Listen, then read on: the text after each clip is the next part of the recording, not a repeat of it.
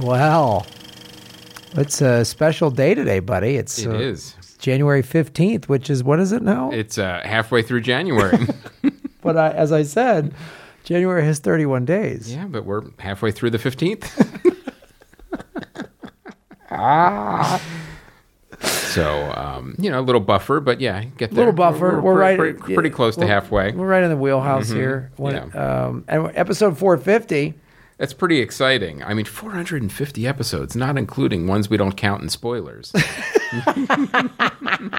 We're clearly, over probably close to 600 episodes. For real. That's not even an exaggeration. Because we're about to record our 90th spoiler app. Yes. Mm-hmm. So that would put us at 540. Mm-hmm. There's probably 10 uncounted ones. Mm-hmm. So we're at least at 550 episodes. Right. So we're only about 50 away from 600. Yeah. Yeah. Right. Or halfway to 1100. Right. I mean, however you want to. Yeah. Depending on what time of day it is. Absolutely.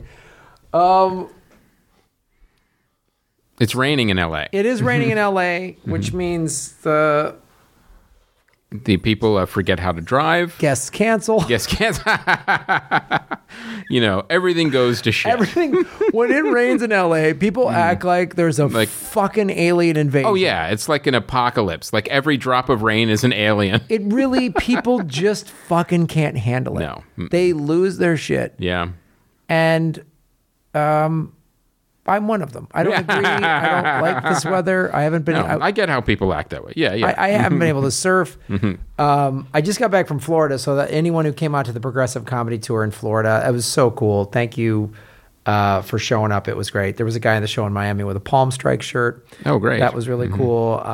It was awesome. We met Tim Canova. He came to one of the shows. Movement for a People's Party was at a bunch of shows. Democratic Socialists of America came to some shows, and it was really cool. So thanks to everybody that came out in Florida. Does he have a T-shirt? Blame it on Tin Canova.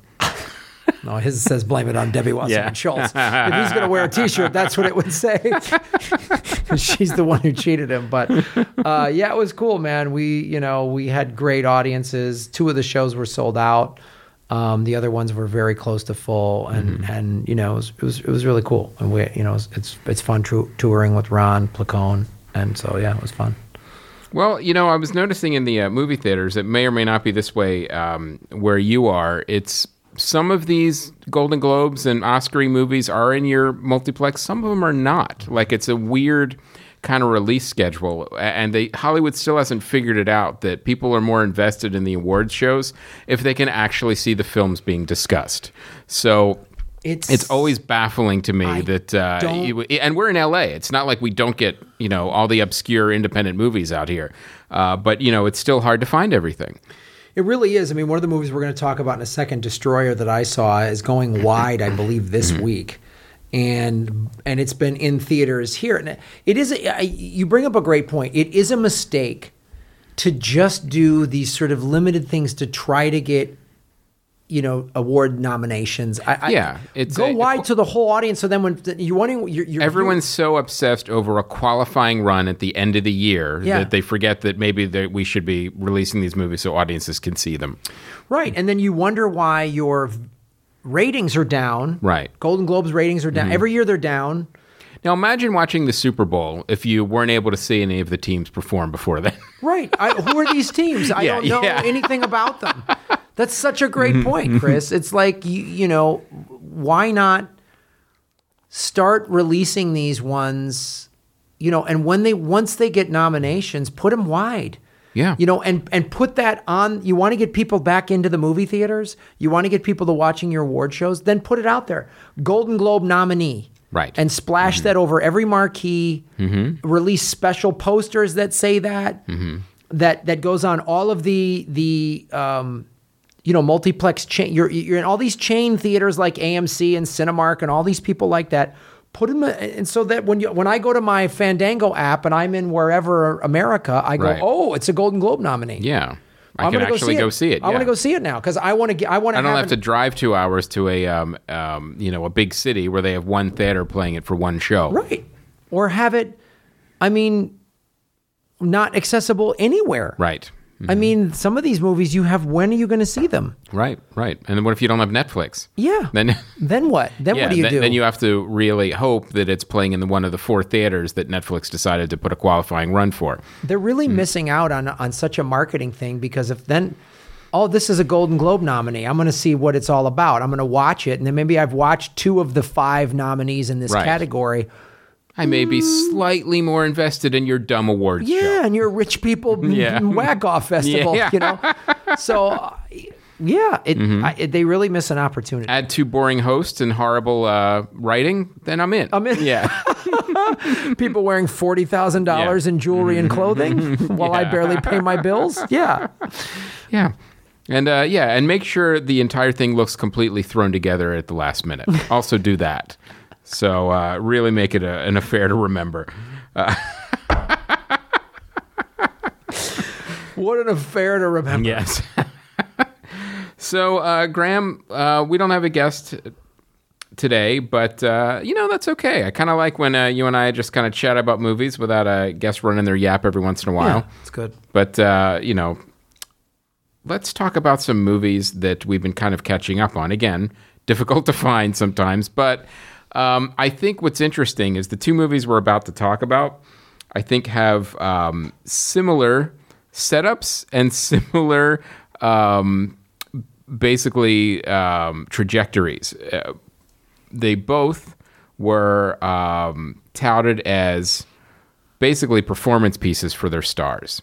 They were actors, almost like you're talking about, like acting exercises for the stars. They're really to promote an award, they're to promote the actor, and they're to promote specifically in the performance, and then basically the rest of the film is built around that.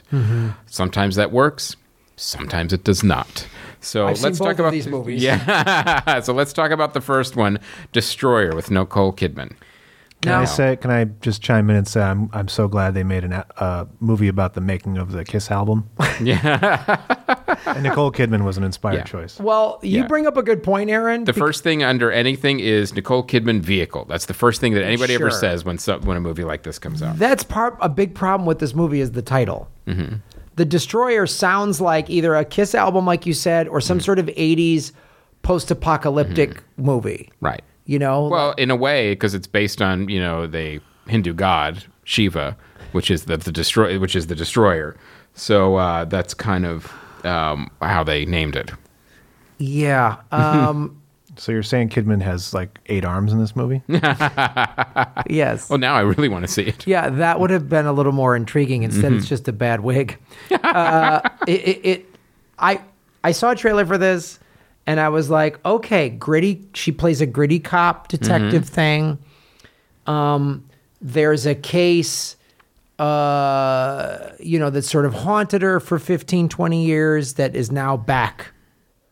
But man, there's some writing issues and it's hard. I know, this is part of it. It just feels like whenever you have a beautiful Hollywood actress that's trying to get an Oscar, they ugly them up. Right. And then, that means she's such an amazing actor or actress or whatever.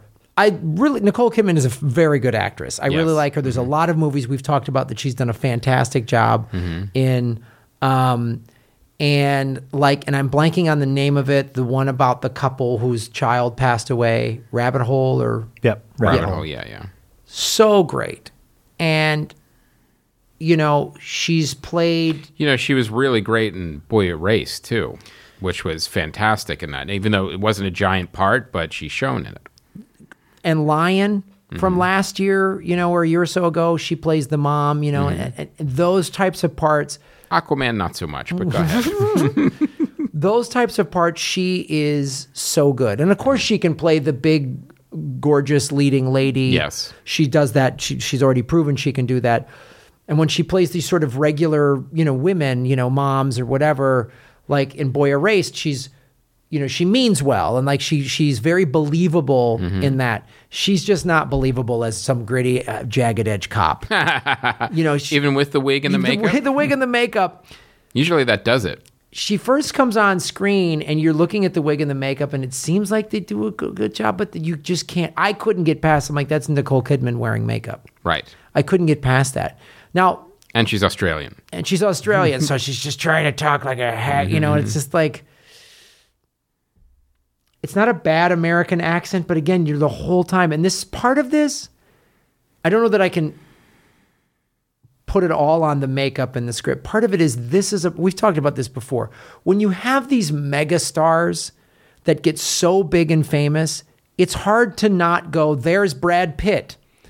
Oh yeah, that's George Clooney pretending to be this guy, you know. So it's hard to get past that sometimes. Yeah. And in this case, there's Ben Affleck pretending to be Batman. Yeah, stop. Yeah. Just please stop, Benjamin. But like, so I love a good cop, gritty cop thing. That's your wheelhouse. That's right in my wheelhouse.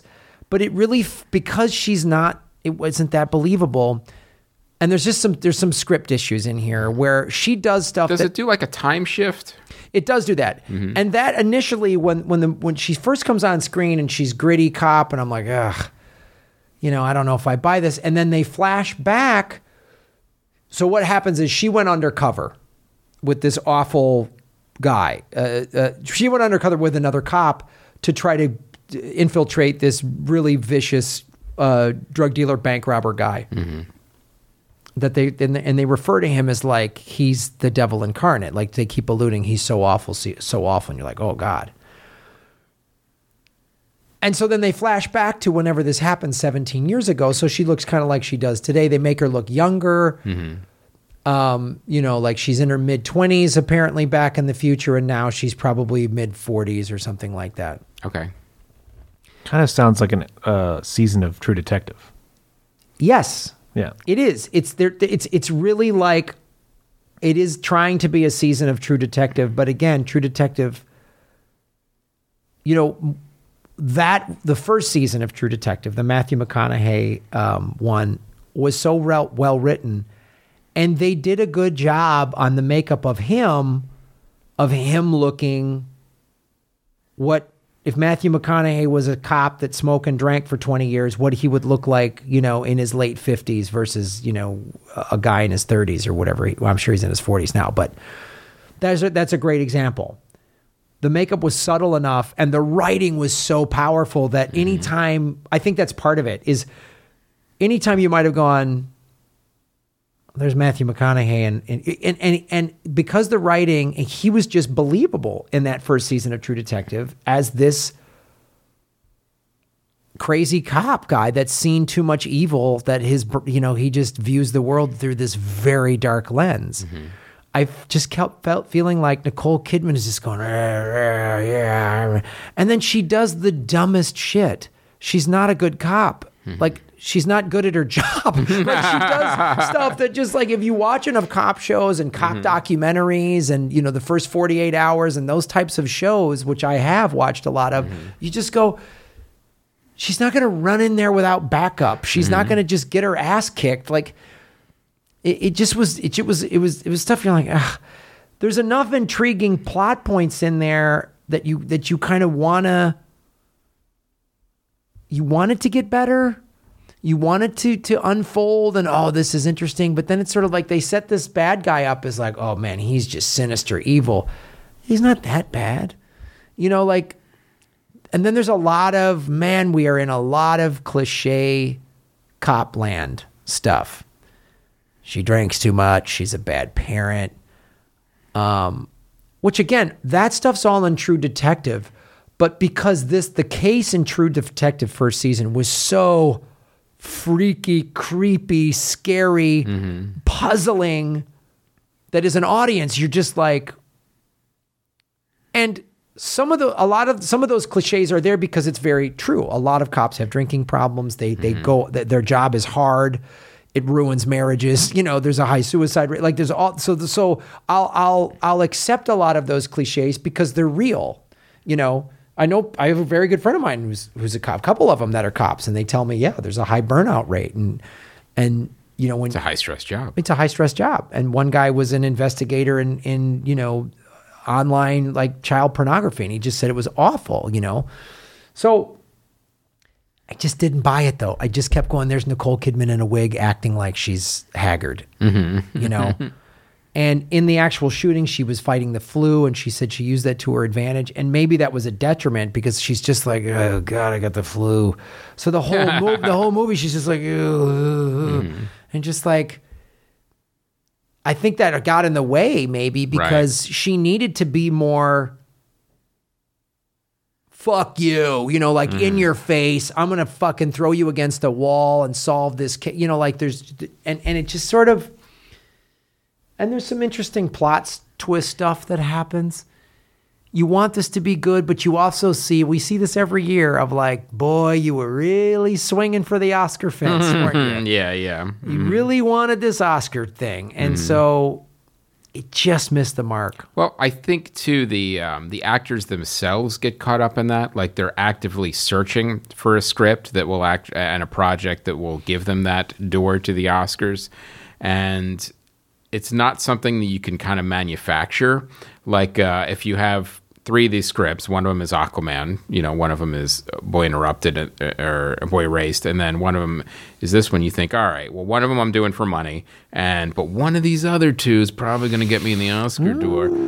And that's a lot of times the reason why actors become stealth producers. They have their own production companies and their shingles, so they can control the material that they do. But sometimes I think they get Oscar blinders on where they take these projects thinking, this is going to be great. And then when it all comes together, it falls flat. Yeah. And it feels like that ingredient of this will be an Oscar movie is a mistake. Yes. It only works for Meryl Streep. She could no matter how mediocre the movie she could do is. any crappy movie and they'd be like, she's amazing. But I just felt like Nicole Kidman watched Narco and went, I want to do that. And this was her country strong? Yeah, it felt like this was her country strong. She just went, I want to play a gritty American cop. And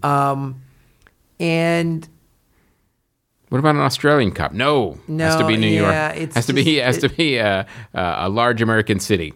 It just like she's more believable as like a crime boss than a street cop, than a detective.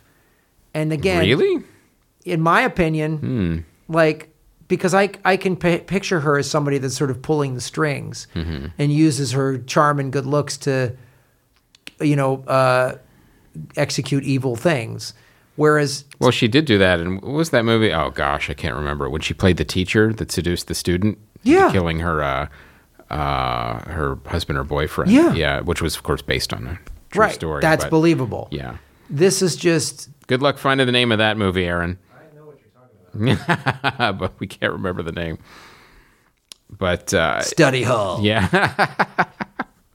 Sex tutor. So, yeah, I don't know. I mean, that was disappointing because it was one of those movies. But again, it's another lesson of, like, don't believe the hype. Like, because all the hype that comes out from that movie before it came out, this is her Oscar movie. This is an amazing movie. And I'm like, oh, well, the PR machine. We forget that the PR machine goes into overdrive before the film comes out. To die for. To die for, that's it. Mm-hmm.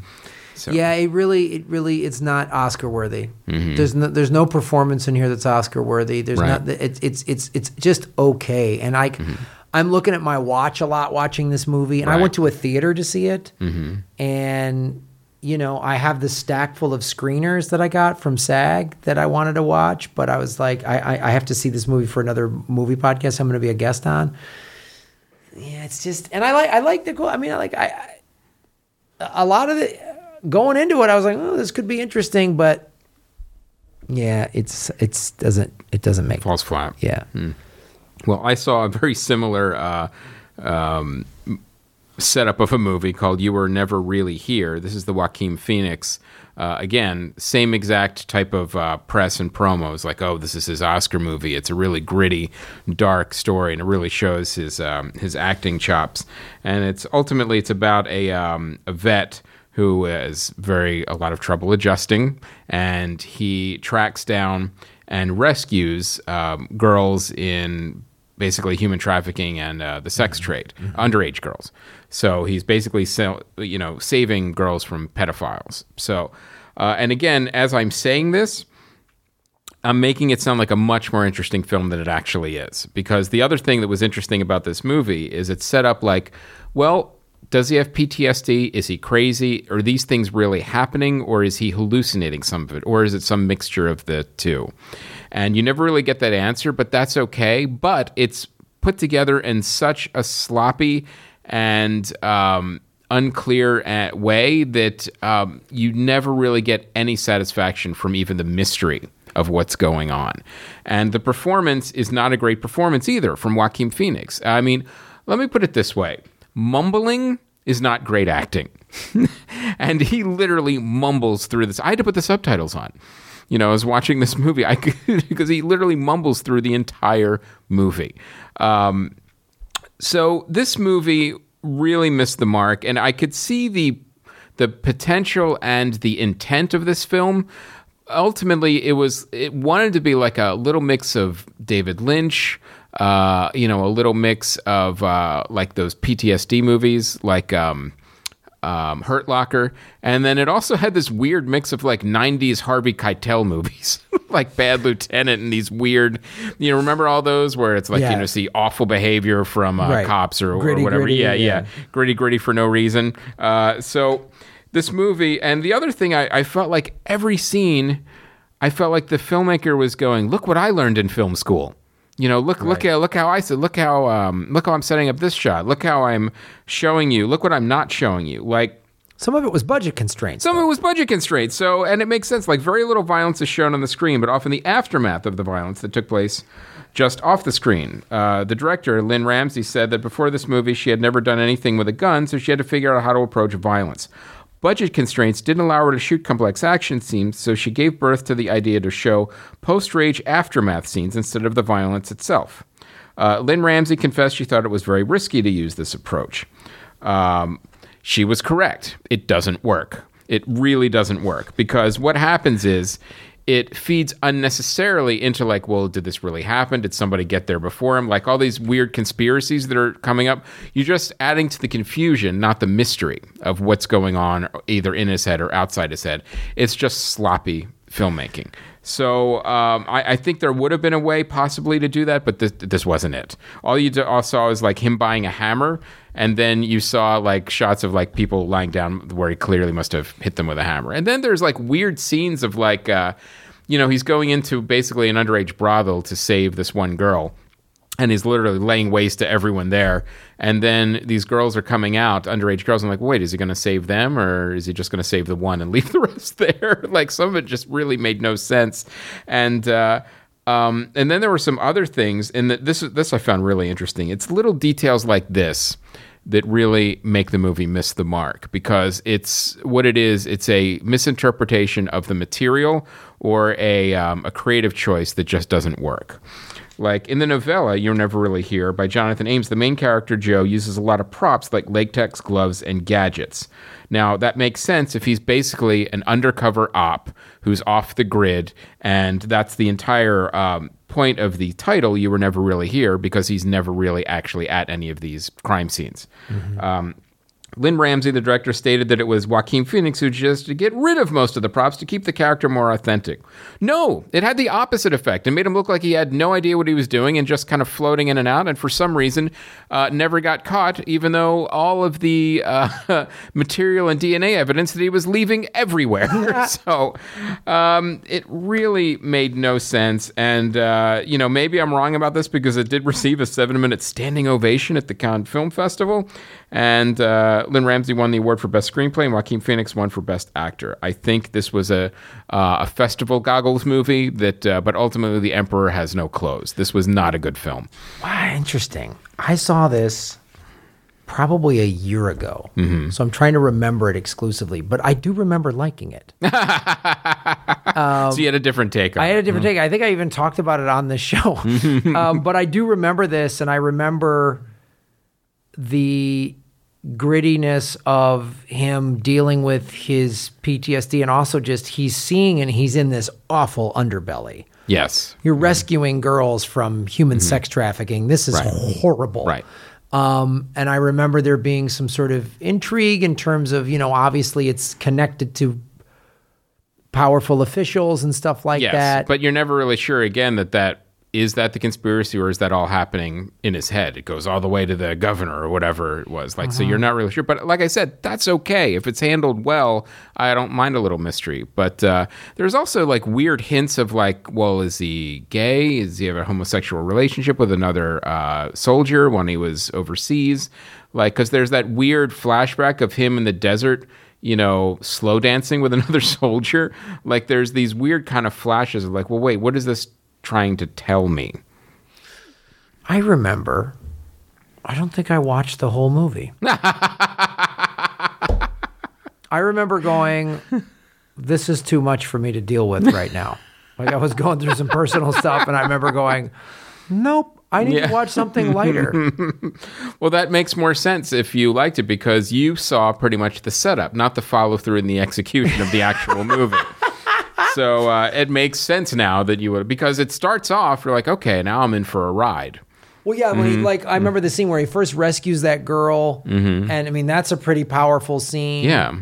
And like, she just assumes that she has to, you know, be sexual with him, and he's like, no, like, yeah, you don't have to do that. And you realize he's like, he's a good guy, right, in this horrible, ugly, awful world, and who could you hire? The only person you could hire is somebody that came from some sort of awful military special op training. Right. Because, and what, you know, I always think of this because I had a good friend of mine who joined the Army. He was from New York, and he lost 3 friends in 9/11, and he was like 35 or something like that when he joined. And he joined, I think, on September 12th. And he, I remember when he got out after fighting in Afghanistan and Iraq, he said, what job could I have other than be a hitman? He wasn't joking. You know, right. He goes, you know, he had other work and he was an actor and he did all this. So he went back into doing other stuff. But I remember him saying that to me. And so I think about all these people, especially if you're in the infantry, especially though if you were hired to do wet work. Yeah. What are you going to do? And I'm sure some of them, there's a group of, I forget their name, but there's a group of like ex-Navy SEALs or whatever that go out and track sex traffickers and pedophiles, and like they're online. Like it's you know, crazy what they're doing. So I'm sure that these guys exist, and I think that was sort of what captivated me initially was the setup to that guy, right, and his sort of blurry world. Yes, he's obviously having some PTSD. But then he is able to just focus and take care of guys. And I kind of remember liking the choice that the director made of not showing me the ass kicking, the fighting scenes. You just sort of knew, wow, he's that right. He's that capable. And that works at first, but this is where everything gets to be a mess, is actually later on in the film that you didn't see, is when you mix the fact that you're not showing the violence, and then you're also mixing the fact that this may or may not be happening, and that some of it might be in his head and some of it may not be. Like I said, it doesn't add to the mystery, it adds to the confusion. So it actually it ends up being more convoluted, where I'm like, well, I don't know what's going on, and not only do I not know what's going on, you're deliberately trying to confuse me and make sure I don't know what's going on. Like, if you leave me some kind of, even David Lynch leaves you a roadmap when you're watching his movies. Like, you know, they don't all make sense 100%, but, you know, there's always something that you could kind of follow and latch onto, whether it's a feeling, an emotion, a theme, something. This one just threw everything into the soup and spilled the soup. All right. Aaron, did you see either of these movies? I did not, no. Are they available on? They are on streaming. Oh no, Destroyer is not. Destroyer is not, but you never really hear is on streaming. You could grab that. I'd love to hear more people's takes on this because the standing ovation thing at the festival. Yeah. Now, I know we talk about festival goggles, and if a movie starts getting a buzz at a festival, people will just start, oh, it's amazing. Yeah. They'll see it, it's amazing. Everyone in the theater claps, so you go, oh, that was great. You're caught up in it. And this is one of the ones that after it came out got severely mixed reviews. It was like some people were loving it, some people thought it was a mess. It's also one of those movies that you're not going to be in the middle on it. You know, you're either going to, think it's artistic and amazing, or you're going to this missed the mark. So I'd actually like to hear from someone who thought, it was okay. It was all right. Like, didn't have a strong reaction one way or the other. All right. All right. So, all right. So now let's Graham, we have a sponsor. Ooh. We do, an actual sponsor. This is Eero. Remember Eero? I do. Yeah, Eero is a Wi-Fi system. Now that we have the second generation Eero, and also what happens is it's a fast, reliable connection in every room, and it also gets the. It's not just the main unit. It's also basically satellite units where you put the entire thing together, and then you can get more Wi-Fi in your home because it has two satellite units that actually increase your Wi-Fi range. So it's really cool, and you can get it as a package, or you can get them separately any way you want to buy them.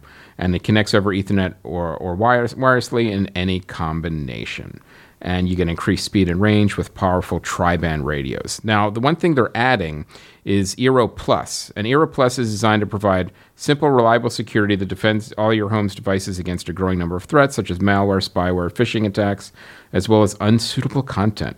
The combination of the Eero Wi-Fi system and Eero Plus, you get complete protection for your network and all your devices. And especially if you have kids, that's good too. You could set it up. So you got to make sure they're not seeing the wrong type of content. So you get total network protection. You get you can block malicious and unwanted content. You get advanced security. So you can check the sites against a database of millions of known threats. You get content blocking, like I said. And you also get ad blocking, which is great. And you get third-party security apps, VPN protection, password management, and antivirus software. So you get all that stuff for a low monthly cost in addition to your Wi-Fi. So the single router model just doesn't work for our increasing high bandwidth world. It's much easier to have a small system like the Eero, where you put it in your home in just a few minutes. You put the app right on your iOS or Android device, and you can walk through each step of the process. It's quick and easy, and it lets you manage the network from the palm of your hand, and you can know how many devices are connected and all those things. It's protected with the state-of-the-art WPA2 encryption, and since traditional routers don't push software updates to their customers that are left vulnerable, Eero automatically updates it, so you don't even have to worry about it. So, and it has great customer support. You can call and get a hold of a Wi-Fi expert in like 30 seconds. So all you got to do is call. Now, I have it set it up in my house, and it's really easy. What I really liked is the ease of setup. So we had more wired connections, so I just add some wired connections, which was really easy. And then I put up the satellites because we never really got Wi-Fi in all of our rooms. But with the Eero satellites, it's great. We can set those up. And now I get Wi-Fi in the entire room. It's very cool. So basically, when I say satellites, they're really called beacons. That's the actual name, but you can call them whatever you like. It's basically an Eero base unit and two beacons.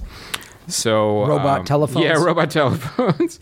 Now, here's the great thing. We're going to give everybody a break on the price. Well, I love that, Chris. Yes, and never think about Wi-Fi again. Get $100 off the Eero base unit and the two beacons package. Ooh. And 1 year of Eero Plus. All you got to do is go to eero.com/CFN, and at checkout, enter CFN.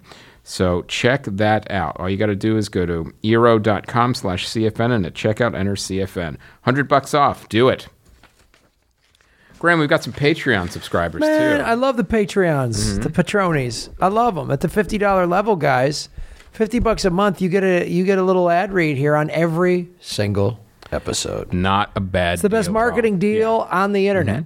And Johnny Roulan's been with us for a while. Johnny Roulan! His novel, Green Cheek, Junkie's Guide to Street Magic. It's on Amazon in both digital and hard copy. It's an experimental stream of consciousness novel which follows the exploits of the muse Calliope and her mortal lover T.S. on a journey through time, dreams, and the hidden places of a supernatural America. The website is happyhorrorshowproductions.com, happyhorrorshowproductions.com. And our favorite charity, the Audacity Performing Arts Project. Produces after-school performing arts projects in poor, underfunded, and low-performing schools that aren't on strike, like LAUSD right now. So performing arts education is not a luxury. Please visit them at audacityperformingarts.com. That's audacityperformingarts.com. And from Chris Parker Howard, Coffee Over Suicide is a dramedy podcast about mental illness and choosing life over death, one cup of coffee at a time. Coffee. Get caught up on season 1 now before the season 2 premiere in February, wherever podcasts are found. Check out more at coffeeoversuicide.com. And Alice Frazier, co-host of the Bugle podcast and host of Tea with Alice, brings you a series of 3 genre-bending solo stand-up shows. that explore the boundary between comedy and tragedy. Frasier. The shows were recorded back-to-back as a 3-hour show at the Melbourne International Comedy Festival with a binaural microphone, which creates an immensely intensive listening experience. AliceFrazier.com. And Rebecca Evans, The Art Podcast. When we move past hesitation, we're true to ourselves. We find our own art in life. If you want to hear some fun stories and get inspired, check out The Art. Facebook.com, The Art Podcasts with an S. Evans. And La Calavera by Alan Ross. The story of a pirate radio operator decides to go into the pirate cable TV business. Darren Loney, together with a group of misfits and the questionable guidance of a spiritual advisor in the form of Richard Nixon, gear up to take on the world's largest media conglomerate and its egomaniacal celebrity CEO. Tricky Dick. Yeah, an Amazon and ebook and hard copy. And last but not least, David Hynek, a composer of contemporary classical music that people actually like. DavidHynek.com, H-E-I-N-I-C-K. Hynek. All right, done. Boom. Thank you, Patronis, guys. Appreciate it. Every month that helps us out. If you go to patreon.com /comedyfilmers, you can support the show. We give you cool bonus content. And we're going to have a great weekly film news this month because it's the beginning of the new year. Neil's going to have a lot to talk about. Bing, the new bang, one. Boom. And the next thing we're going to talk about is trailers. Now, Serenity is for the first one we're going to be discussing. Yes. Let's boom, boom, boom. Let's boom. check it out. Here it comes. Serenity. You know it's true. Oh, I hate the trailers before the trailers. And the ads are so annoying. An ad for an ad, then we'll get the trailer before the trailer. It's going to be 30 minutes before we get to see the trailer. But this movie, this trailer before the Glass, I want to see. I want you to drop him in the ocean for the sharks. All right, thriller on a boat. Boat thriller.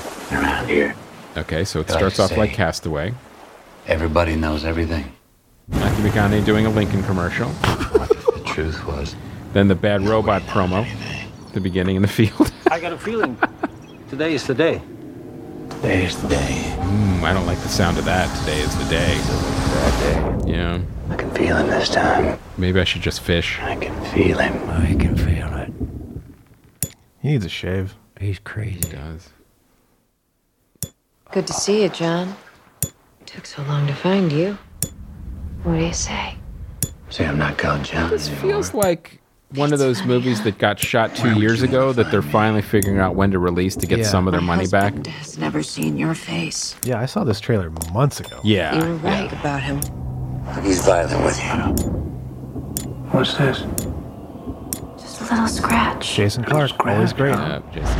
Yeah, he's I want you to take him out on your boat and drop him in the ocean for the yeah. sharks. I mean, this is one I wanted to talk about because it came out say again. she came Like all the way to you're right, see you? Aaron. This trailer came out like a while ago. Then sometimes trailers get re-released. Like I'm not, and it's all about the release dates.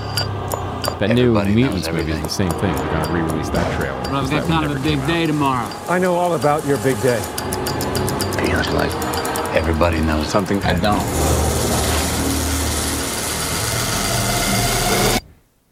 At least they caught a fish. Explain that. Dill, will you have yourself a good day now and do what's right, okay?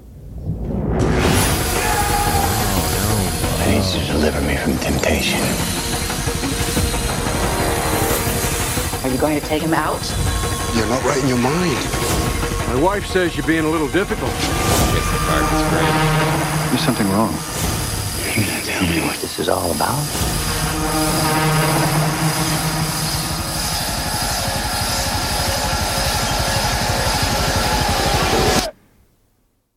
Sometimes we do bad things for good reasons.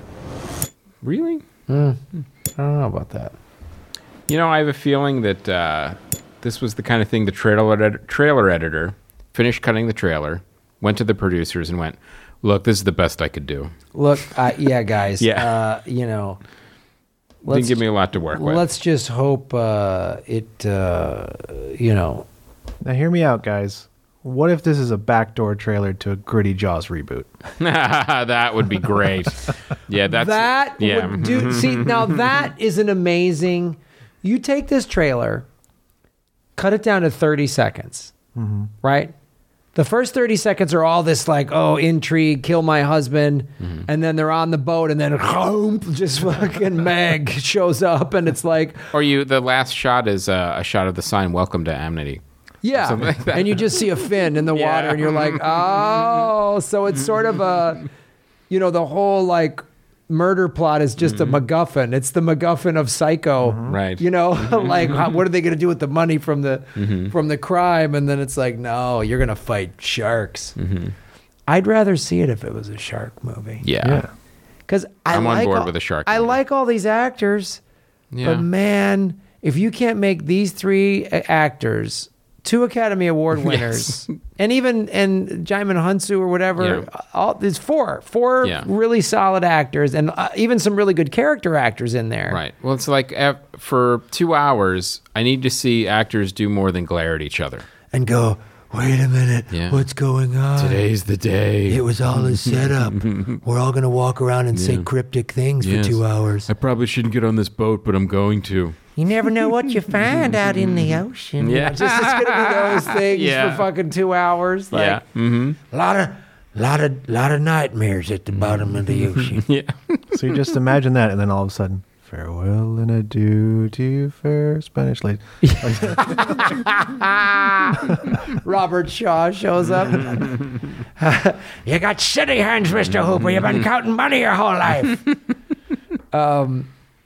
If they found him on that abandoned island, that would be the greatest. Yeah. He's like 90, Robert Shaw. He's got half a leg that the shark ate, and he survived. I've been waiting for a boat this entire time. I've been waiting for a boat this whole time. How did you survive? I ate my leg. He's just sitting there. I've just been. I beat up a crocodile and I wore his face. Like what? He's out of his mind. Yeah. All right, Spider-Man: Far From Home. This just dropped like literally yesterday. A lot of secrets at the bottom of that ocean out there. Watch out now. You might find a plot device floating around out there. But maybe not. It was all just bad writing. It might be a lot of glaring and 5 o'clock shadow.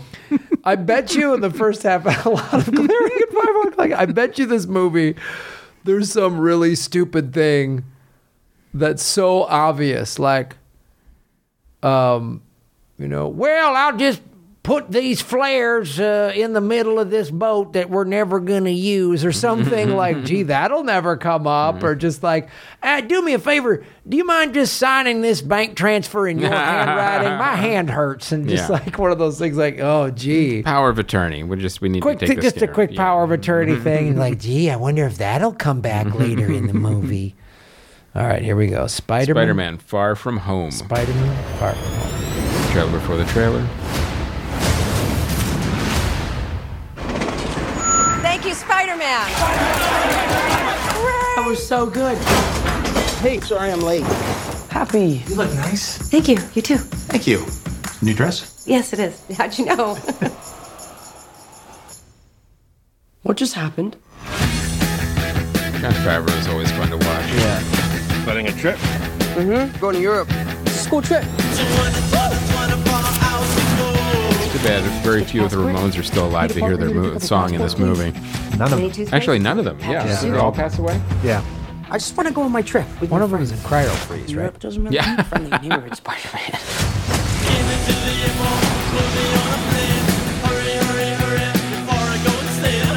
You look really pretty. Therefore, I have value. No, that's not right. I'm messing with you. You look pretty too. I just want to spend some time with MJ. I think she really likes me, dude. That reminds me when I first fell in love. I had just finished my film called.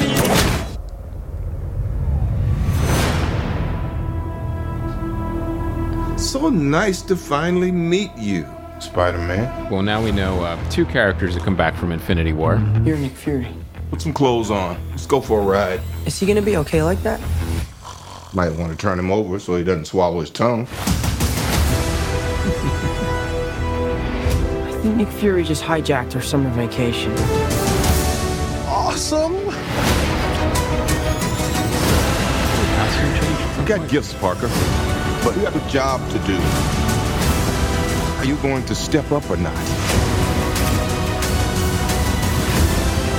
You're all alone. Your friends are in trouble.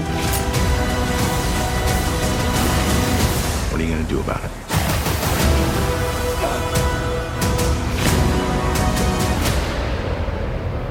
You don't want any part of this. Mysterio.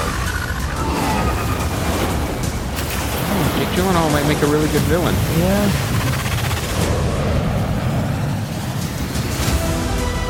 Ooh, I'm in. Yeah. That looks like a blast. Yeah, it looks like a lot of fun. Who is that guy? He's like Iron Man and Thor rolled into one. He's no Spider-Man. What is it with you and Spider-Man? What, he looks out for the neighborhood, has a dope suit, and I really respect him. Sup, dickwad? That's so great. Yeah. Now, I have a theory about this trailer. As someone who's been a Spider-Man fan for many years, Mysterio is a master of illusion. So I think he's actually created those monsters that he's actually fighting to trick people into thinking he's a hero when he's really a villain. Mm-hmm. I think that's kind of where the story is going to go. And I think that's why Jake Gyllenhaal is great casting, if that is true, because Jake Gyllenhaal usually plays the good guy, wholesome all-American boy. So he shows up in a suit saying, you don't want, let me handle this. Like, he's the good guy. He's here to help us. And it's like, no. Yeah. He's a sick psychopath. Right. But this is great. When is it due out and when does it take place? Because that was a big question. It's due out after Infinity War, and it takes place after Infinity War. But he still obviously Endgame. He still doesn't have the suit that he gets in Infinity War. So that's why Well, he had multiple suits in that trailer, so I'm sure. Yeah. I mean... But we know for a fact this timeline is after Infinity War, when everybody disappears, or half of the planet disappears. Fucking spoiler I am 99% sure. Sorry. I mean, I'm saying for the trailer is needs to have a spoiler alert. For sure. Yeah, it just shows that, two of the people survive. I mean, you could Google that real quick, like timeline for Spider-Man Homecoming, but I'm 99% sure it's after Endgame.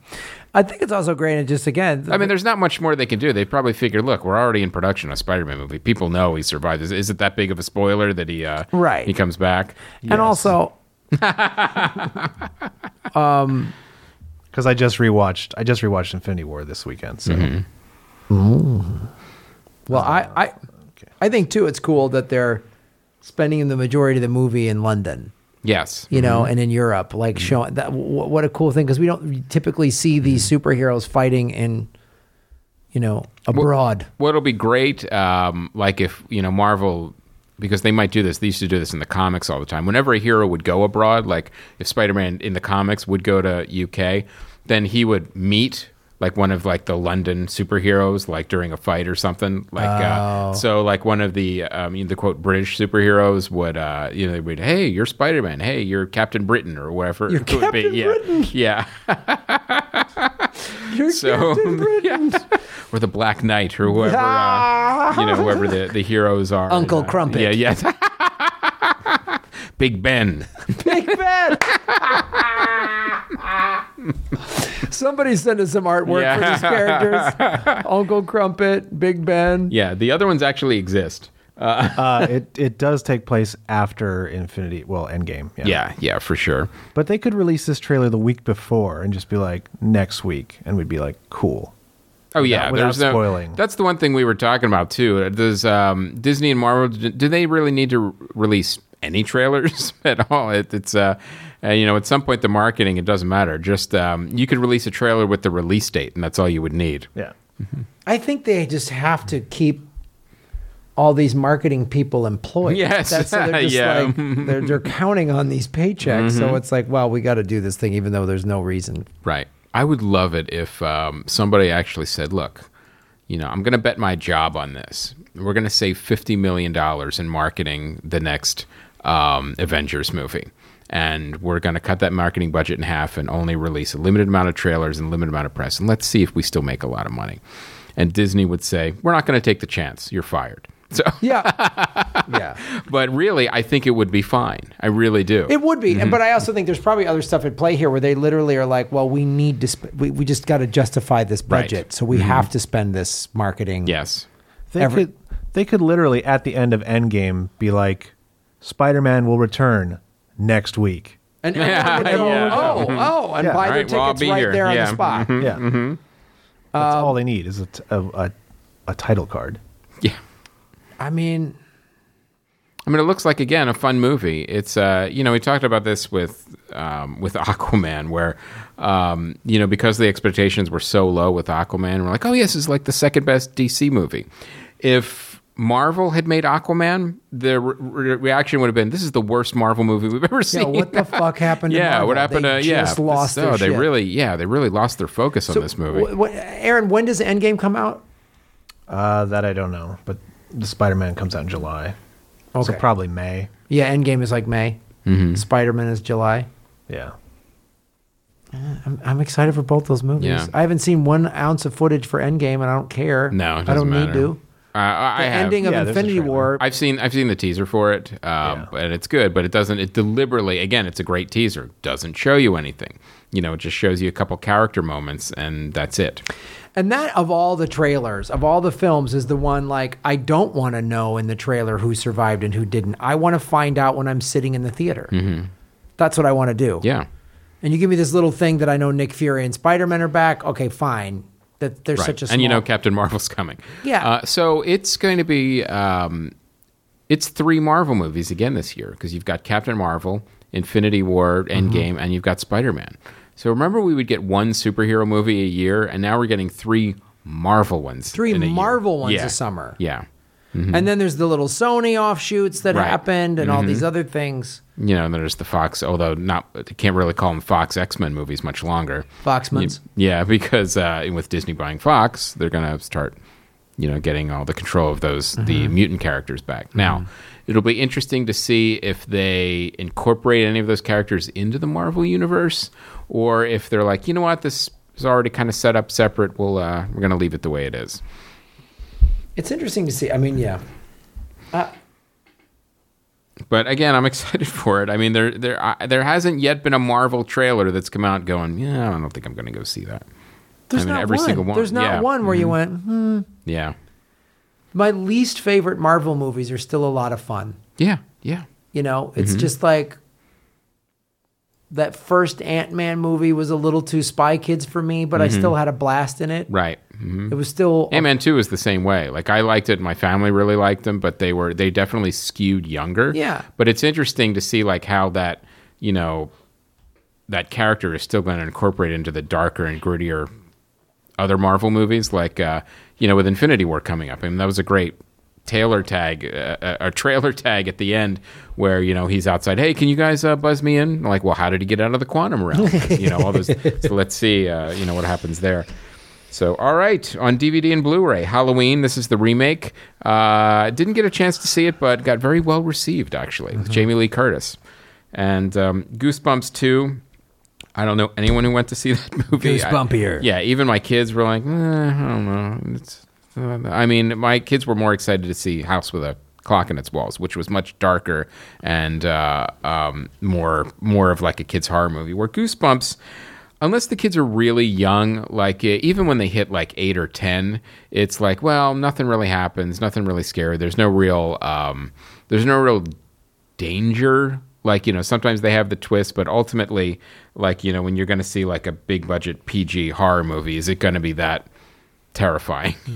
And the answer is yes, if Eli Roth is directing it. And that's what House with a Clock in Its Walls was, where there were scenes where it got so creepy and dark. I'm like, how is this a PG movie? Like, it was if there's such a thing as hard PG, that's what it was, but it was really a PG-13. Whereas the Goosebumps are firmly in the GPG range. Right. So the next movie is The Old Man and the Gun. This is Robert Redford's movie. Now, I saw this on the plane coming back from Florida. It's a great, fun swan song movie for a famous aging actor. Yeah, and Sissy Spacek's great in it. Yes. And even though he seems to be a full-on creep, Casey Affleck plays an all right cop in this. Yeah. And, it's one of those things, it's based on an actual guy. There was a story, I think, in the New Yorker about this. The gentleman robber. The gentleman robber. And, all the supporting characters, all the bank teller people and all that kind of stuff. And it's really intriguing. And, it was just fun. It was just a fun, cool, like, It was old school Hollywood with an old school actor, and it had that feel, and it literally leaned into it. Like, this is the kind of movie we're making. It's going to be fun. It's going to give you like a good feeling when you're watching it, and it's just going to be one of those movies that it's not going to... It's not going to break any new ground. It's not going to upset anyone. It's one of those movies that you go in, you enjoy it. It's a old school Hollywood popcorn movie with some very comfortable faces you've literally grown up with watching in the movie theater. It kind of made me feel like a movie I've mentioned before, The Gray Fox. Oh, yeah. Which is Richard Farnsworth, who plays kind of a similar guy. He was a stagecoach robber who was in jail for like 20 or 30 years. When he gets out, the Industrial Revolution has already happened, and now he's holding up trains. Right. And it's kind of a love story. He meets this woman, but he can't stop doing what he's doing. So, he becomes a robber, and it is sort of like this gentlemanly criminal. This was a great plane movie. It was a nice, entertaining 90 minutes or so. Didn't overstay its welcome. Not too long. No, didn't do anything where you went, why is that in It was there? a great choice as far as like, you're like, oh, this is going to be my last movie. This is how I want to go out. Yeah. And I mean, Sissy Spacek, man, she has had such an amazing career. She's such a fine actress, and it was so great to watch her in this. And seeing them together was so fun too. It was so cool. The scenes they had together. And they reference actual dates and times of when shit went down, and it was really... Yeah, check it out. It's a fun movie. It is a fun little movie. Like, it's a perfect VOD, streaming, DVD, Blu-ray, whatever thing to watch. It's a great, like, you just want to stay home and watch a cool little movie, It'll cleanse your palate if you watched either of the two movies that we mentioned before.